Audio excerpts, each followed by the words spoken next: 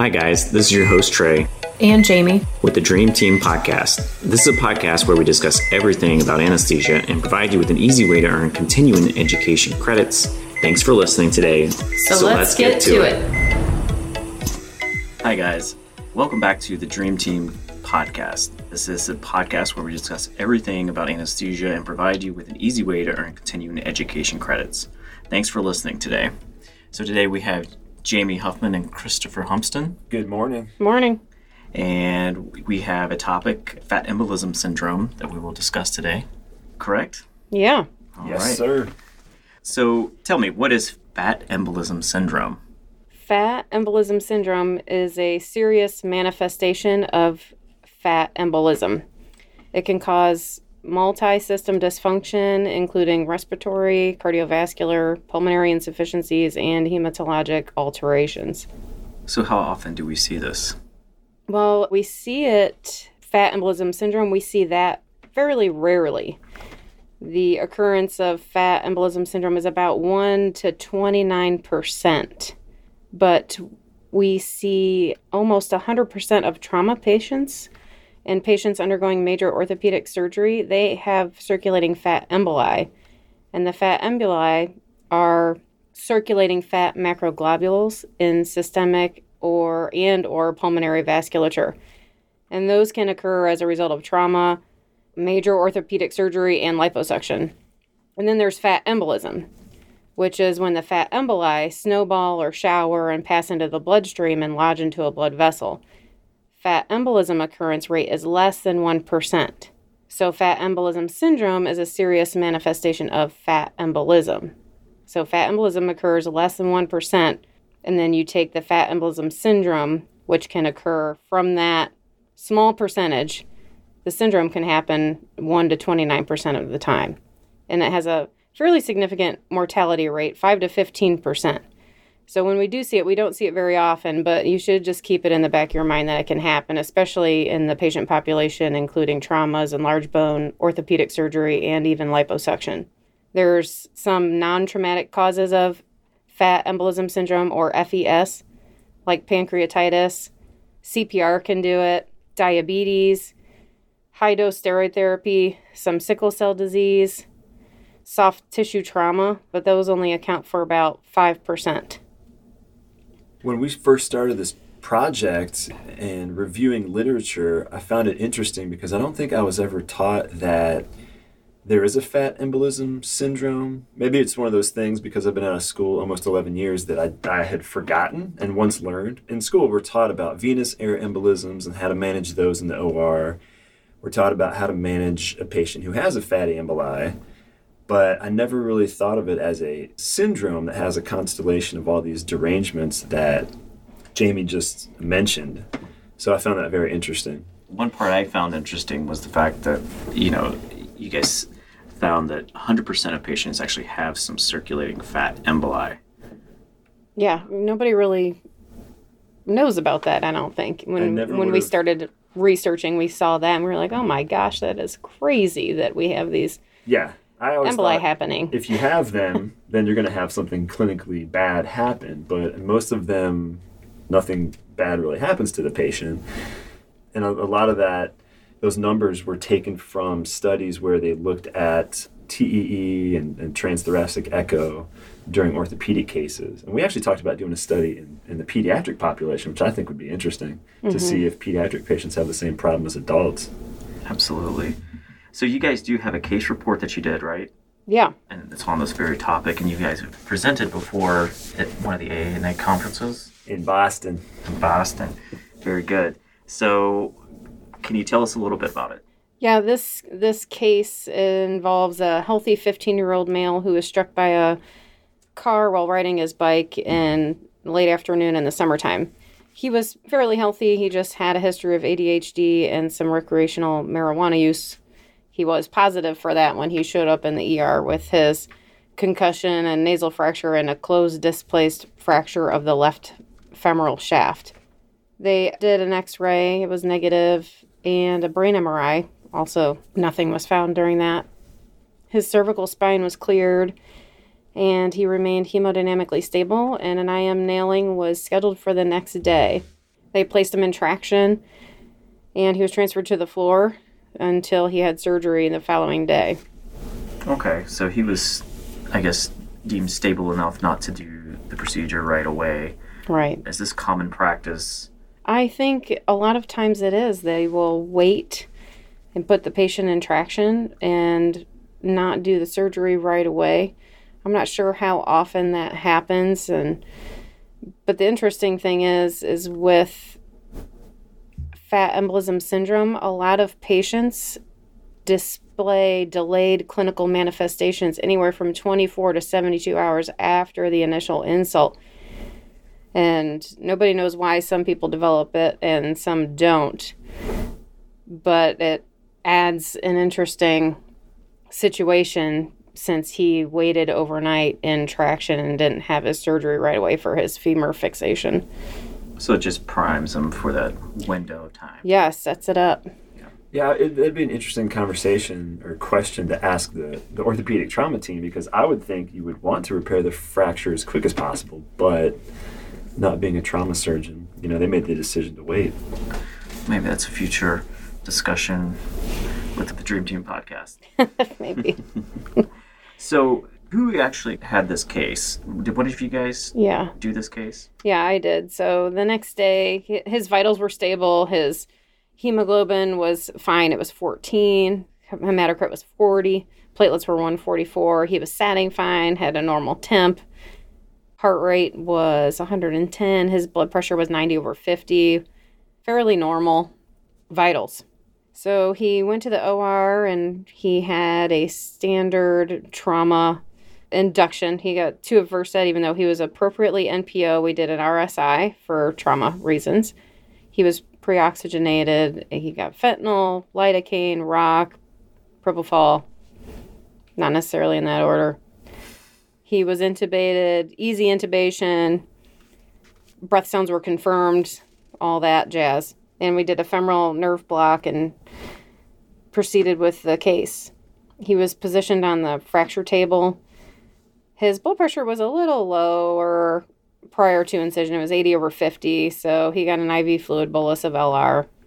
And he was put on isoflurane for the maintenance of the surgery. And his FiO2 was decreased to 50% with a mixture of oxygen and air. And about 30 minutes after the incision, blood pressure went down to 70/40. Gave a little bit of phenylephrine to bump it up and followed it with another dose because it was pretty transient increase. Then we gave him 250 of albumin, thinking maybe he needed some colloid instead or in addition to the crystalloid we were giving.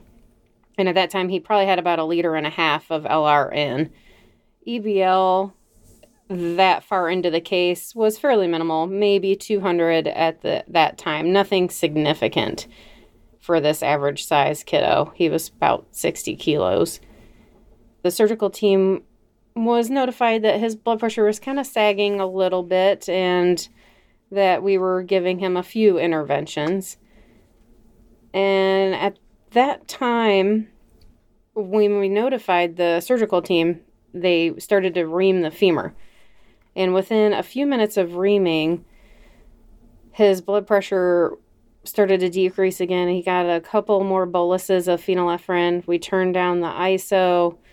His paralytic was maintained. We decided to get a peripheral blood sample just to see what the H&H was.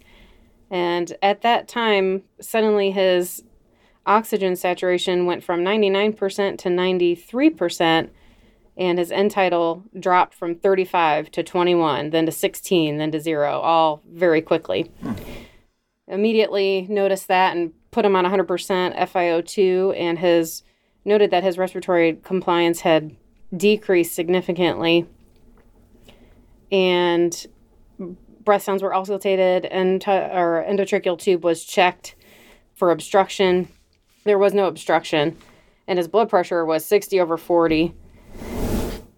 That peripheral blood sample came back. His hemoglobin was 8.5. The surgical team was notified of what we were doing and what was happening, and we asked them to stop working, and we called for help to come into the room. So you were able to hear breath sounds, or you were? I was just curious. We were able to hear breath sounds. We were trying to rule out bronchospasm, obstructed endotracheal tube, and go from there. But yes, we were able to hear breath sounds. So help came to the room, and at that time, he was hypotensive. We were feeling his pulse, and we weren't really able to palpate a radial pulse. He had a weak intermittent carotid pulse. His EKG displayed sinus tach, so we were determining that the patient was in PEA, and then his blood pressure completely, we were unable to get one. It was cycling, and we weren't able to get a blood pressure. So we gave him 1 milligram of epi IV, and working on another IV to be placed, and A-line was being placed at that time, and more albumin was given. Red blood cells were initiated. Fairly soon after that milligram of epi, without compressions, after that epi was given, he had return of spontaneous circulation, and his blood pressure came up to 120/60, and he looked good for a minute. And then a few minutes after that, about 5 minutes after that first dose of epi, his blood pressure dropped again, A-line flattened, end tidal decreased. The monitor read sinus tach, and we determined he went into PEA again. So he got another milligram of epi, and that brought his blood pressure up to 150/90. We could palpate a pulse. Heart rate was 110. We obtained an intra-op 12 lead, and it showed ST depression in inferior anterolateral leads, T-wave inversion in the inferior leads, and an incomplete right bundle branch block. We got another sample of blood, and his hemoglobin was down to 7.8, and platelets were 99. And at that point in time, he had already had 1 unit of RBCs in, and we were transfusing another unit. He also got bicarb and some calcium chloride based on the ABG results that we pulled from his peripheral sample. So there was some discussion among the surgical and anesthesia teams, and we mutually agreed to abort the surgical procedure and obtain some stabilization. We decided to transport the patient to the ICU intubated and sedated for further observation. He just required 1 more small dose of epi upon transport for hypotension, and we had a high suspicion that he had fat embolism and subsequent fat embolism syndrome based on the symptomology that he was showing us. I think you guys did a great job of quickly treating and recognizing, kind of in the face of an unknown problem in the OR. It sounds like you guys did a really great job of managing that.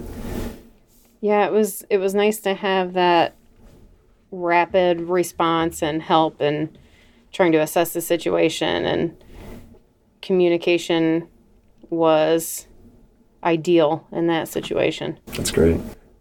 So after we got to the PICU, they obtained some more labs, and they actually got a venous Doppler on his legs. They got another 12 lead, a chest CT. They did a transthoracic echo. The Doppler and the CT did not confirm a diagnosis of a PE or fatty embolic event, but they did not rule it out. His labs revealed a lower hemoglobin, 5.4, and a positive D-dimer. Troponins were rising. The TTE revealed mild septal wall hypokinesis and mild decrease in LV systolic function. And the 12 lead showed normal sinus rhythm with T-wave abnormality. The patient was stable overnight, and he was extubated the following morning. He didn't require any other pressors or any other interventions. After he was extubated, they did another set of labs, and his hemoglobin was 9 and his platelets were 120. And a repeat 12 lead after extubation showed normal sinus rhythm. And then the following day, he had another TTE, and that showed normal RV and LV systolic function and normal wall motion. So 3 days after his initial surgery and insult, he returned to the OR for completion of his surgical fixation without any incident. And then he was discharged home 2 days after that with an uneventful recovery. Now, you might not remember, I don't, but the lowest his hemoglobin reached was the 5.4. Yeah. That was after he was transfused, right? Yeah. Yeah, so he was transfused. With 2 units. 2 units of PRBCs, and then he just continued to drop. Yeah. But we now know, based on all the literature and other case reports we've read, that a trending downward for at least, 2 days almost, is part of the FES. Yes. So, Chris, we mentioned before we don't know why some people develop FES and why some do. There are 3 main theories, and if you could enlighten us. Yes, I have my textbook, thankfully. The first theory is the mechanical or infloating theory, and this was proposed back in the 1920s. It's referred to as the classic textbook theory. It's kind of what we were all taught in school. It states that during trauma or surgical manipulation, as pressure increases in the intramedullary space, yellow fat is forced out into the venous circulation, where it forms thrombotic masses that can migrate and become occlusive and cause rapid deterioration. The second theory is the biochemical theory, and this was also back in the 20s. Suggests an inflammatory cascade occurs when circulating fat emboli are degraded into free fatty acids, which are known to injure pneumocytes and capillaries. Starts locally and quickly becomes systemic, resulting in end organ involvement. The third theory is the newest theory, a little bit of controversy, but it seems like it's pretty well adopted at this point. Proposes that thromboplastin and marrow are released during trauma, which activates the complement system and extrinsic coagulation cascade, and this is via factor 7. The result is intravascular coagulation by fibrin and fibrin degradation products. Platelets adhere to the circulating fatty emboli, leading to thromboembolic events. This explains the anemia and thrombocytopenia, which is often seen in FES, and Jamie's patient experienced that.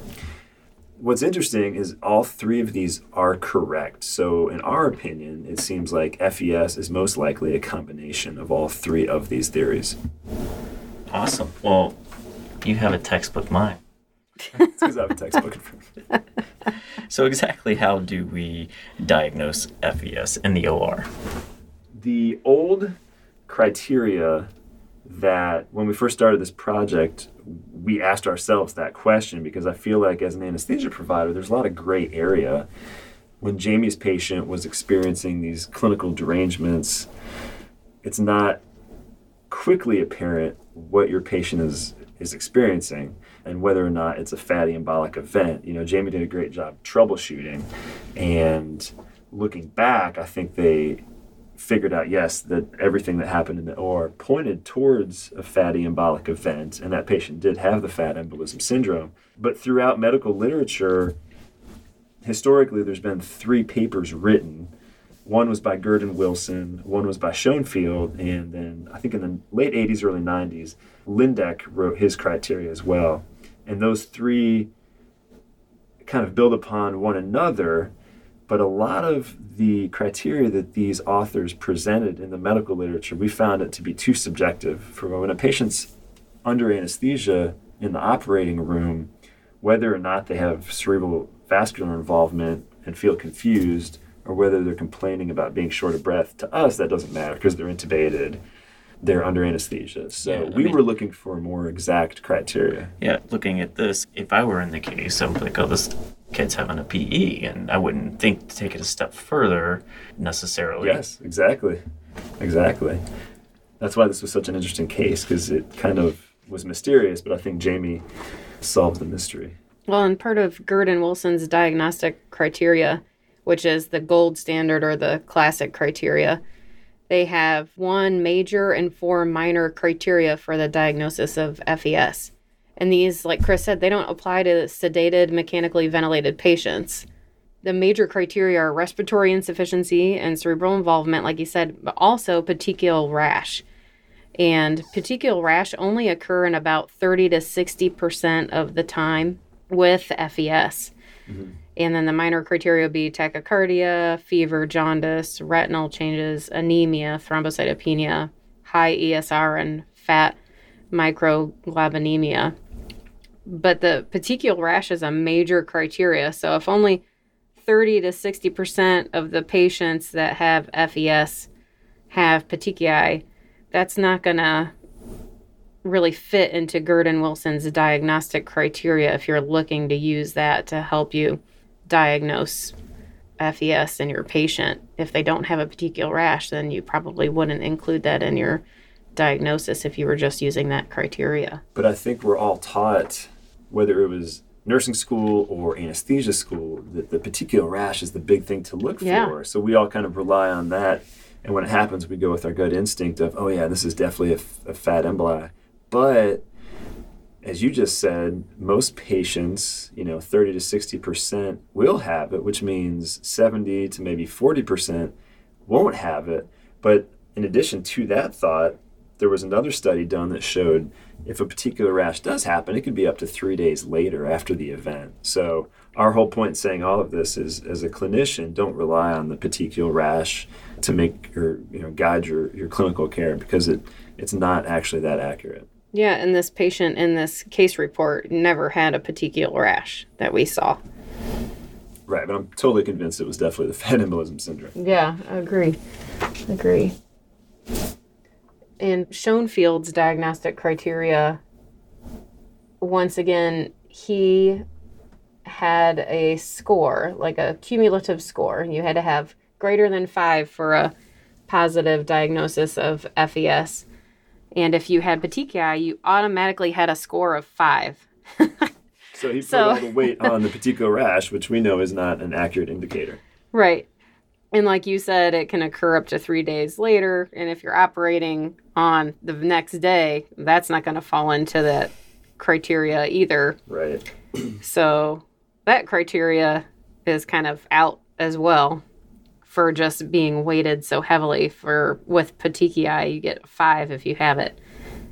And then he also had the lesser weighted criteria was hypoxemia, fever, tachycardia, tachypnea, confusion, which we're not going to see the tachypnea or confusion, and diffuse infiltrates on chest x-ray.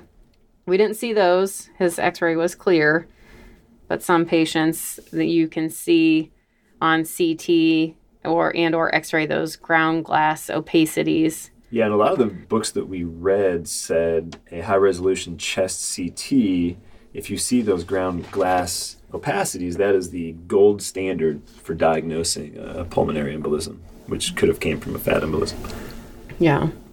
And then Lindex criteria is the most recent, and we said, that was probably from the 1990s. It's the most objective in our mind because it doesn't rely on the patient having complaints and telling you how they feel. It's things that we as clinicians would see, such as a sustained PaO2 less than 60 millimeters of mercury, sustained PaCO2 greater than 55, sustained respiratory rate greater than 35, after adequate sedation, and an increased work of breathing, which is judged by dyspnea, use of accessory muscles, and tachycardia and anxiety. So all 3 of these criteria each offers some guide for us as clinicians to recognize a fat embolism in a patient. But when a patient's on the OR table under anesthesia, none of those are very helpful to us. So Jamie and I, in writing this paper, tried to make it beneficial to clinicians in the future, and we came up with our own criteria, kind of a accumulation of everything that we read. So, Chris, you have for us some new criteria that we can that would be more useful. Is this what you're saying? Yes, because as we discussed, most everything in the literature to help guide us is outdated and really doesn't apply to a patient under anesthesia. So Jamie and I worked along with Dr. Tobias, who's the chief of our department and someone I consider way smarter than myself. We kind of put everything that we read together and came up with what we feel like are very objective, relevant criteria that should help any clinician that might be facing a patient who is experiencing a fatty embolic event on the OR table. The first is respiratory. So we said you will see hypoxia, which is we defined as a PaO2 less than 60 while on a FiO2 greater than 60, decreased end-tidal CO2 waveform, either slow and insidious or quickly. On Jamie's patient, it happened very quickly. Worsening pulmonary compliance, and that would be refractory to a bronchospasm treatment. Increased peak airway pressures. Oxygenation index score greater than 8.1, which is an ICU measure they use frequently, which a score greater than 8.1 is indicative of ARDS. Under respiratory, there's also cardiovascular criteria we looked at, such as EKG changes. You can see PEA and or ST segment changes, hemodynamic instability.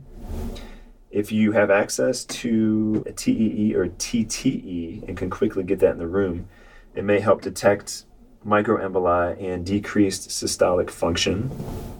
In addition to respiratory and cardiovascular components, we also included lab and imaging findings.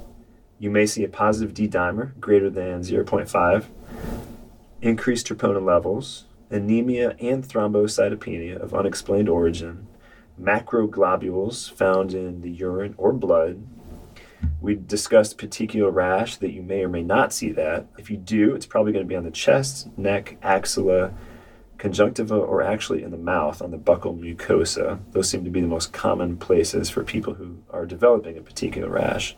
And the gold standard for objective measurement is a high-resolution chest CT with ground glass opacities. Okay, so it looks like these criteria that you guys came up with do take a little bit from previous theories. Yes. But the difference is we're looking at patients under anesthesia. Right. The three authors that published those papers, which those are usually taught in school, nothing's wrong with those. They just don't really apply to a patient in the operating room who's on the table and who's under anesthesia. So that's why Jamie and I developed our current or our newer criteria. So moving along, is there any way that we can prevent this from happening? There's really no way to prevent it.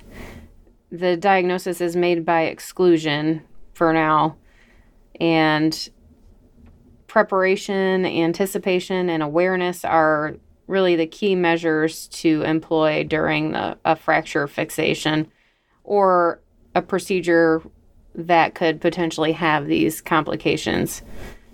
As far as fracture fixation goes, the earlier the better would be helpful. Penny published a paper that said early fixation of fractures decreases the incidence of FES, and the size of the reamer also has some implications too. Did that paper say ideally it should be, a big fracture should be repaired within 10 hours? I think that was the number they recommended. I think, yeah, definitely less than 24 hours, if I recall. Yeah, you want to avoid that 24 to 72 hour window. Yeah. So the sooner, the better. Yeah, and it's the treatment, there's no agreed upon regimen. It's largely supportive. You just need to, if you have this suspicion, then you need to be prepared to give pressors to help with the circulatory collapse, appropriate ventilator support according to whatever the patient needs, maintain adequate circulation and tissue oxygenation, aggressive volume resuscitation with colloid and crystalloids. Albumin binds to the circulating fatty acids, so it will help the patient if they do have a fat embolism and fat embolism syndrome. And open communication between the surgical and anesthesia teams is imperative. You need to let them know what's going on with the patient. It's not appropriate to continue operating while something like this is happening. We need to figure out what's going on first. Continuous monitoring and frequent assessment are important to recognize the acute clinical changes that can occur during the intraop setting. And prompt action when there's a high degree of suspicion of fat embolism syndrome is extremely important. So fat embolism syndrome, it's incredibly rare. but it is a potentially fatal complication of traumas, major orthopedic surgery, and liposuction.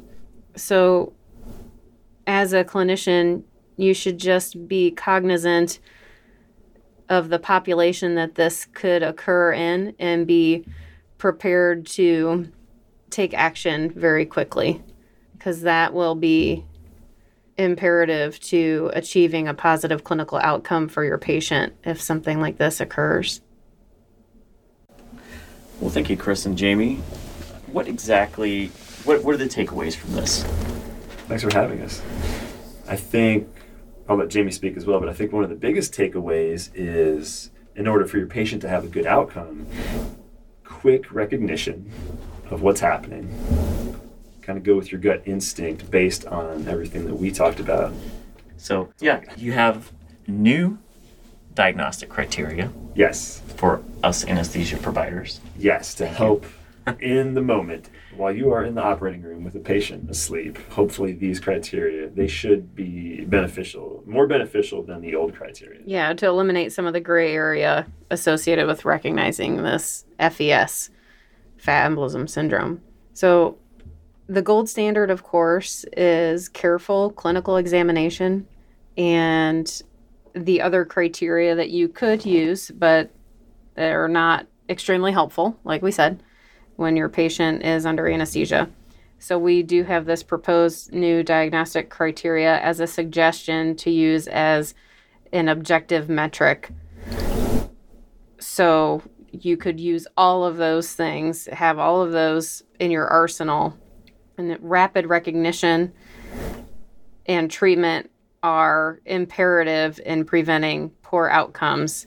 So if you have this suspicion and you go through all the criteria, the new suggested criteria are things that you could do in real time while your patient's under anesthesia, as opposed to the other criteria that may or may not be clear or useful to a patient under anesthesia.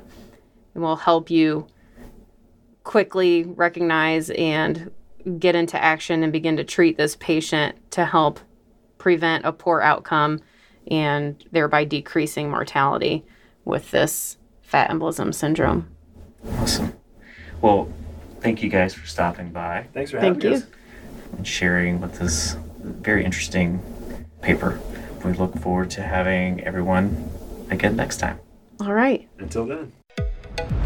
Thank you for listening to another Dream Team podcast by Elite Anesthesia Education. Please go to our website at eliteanesthesiaeducation.com and follow the steps to get your continuing education credit. Contact us if you would like to share an interesting case report or have an educational topic suggestion. We hope you will join us again soon.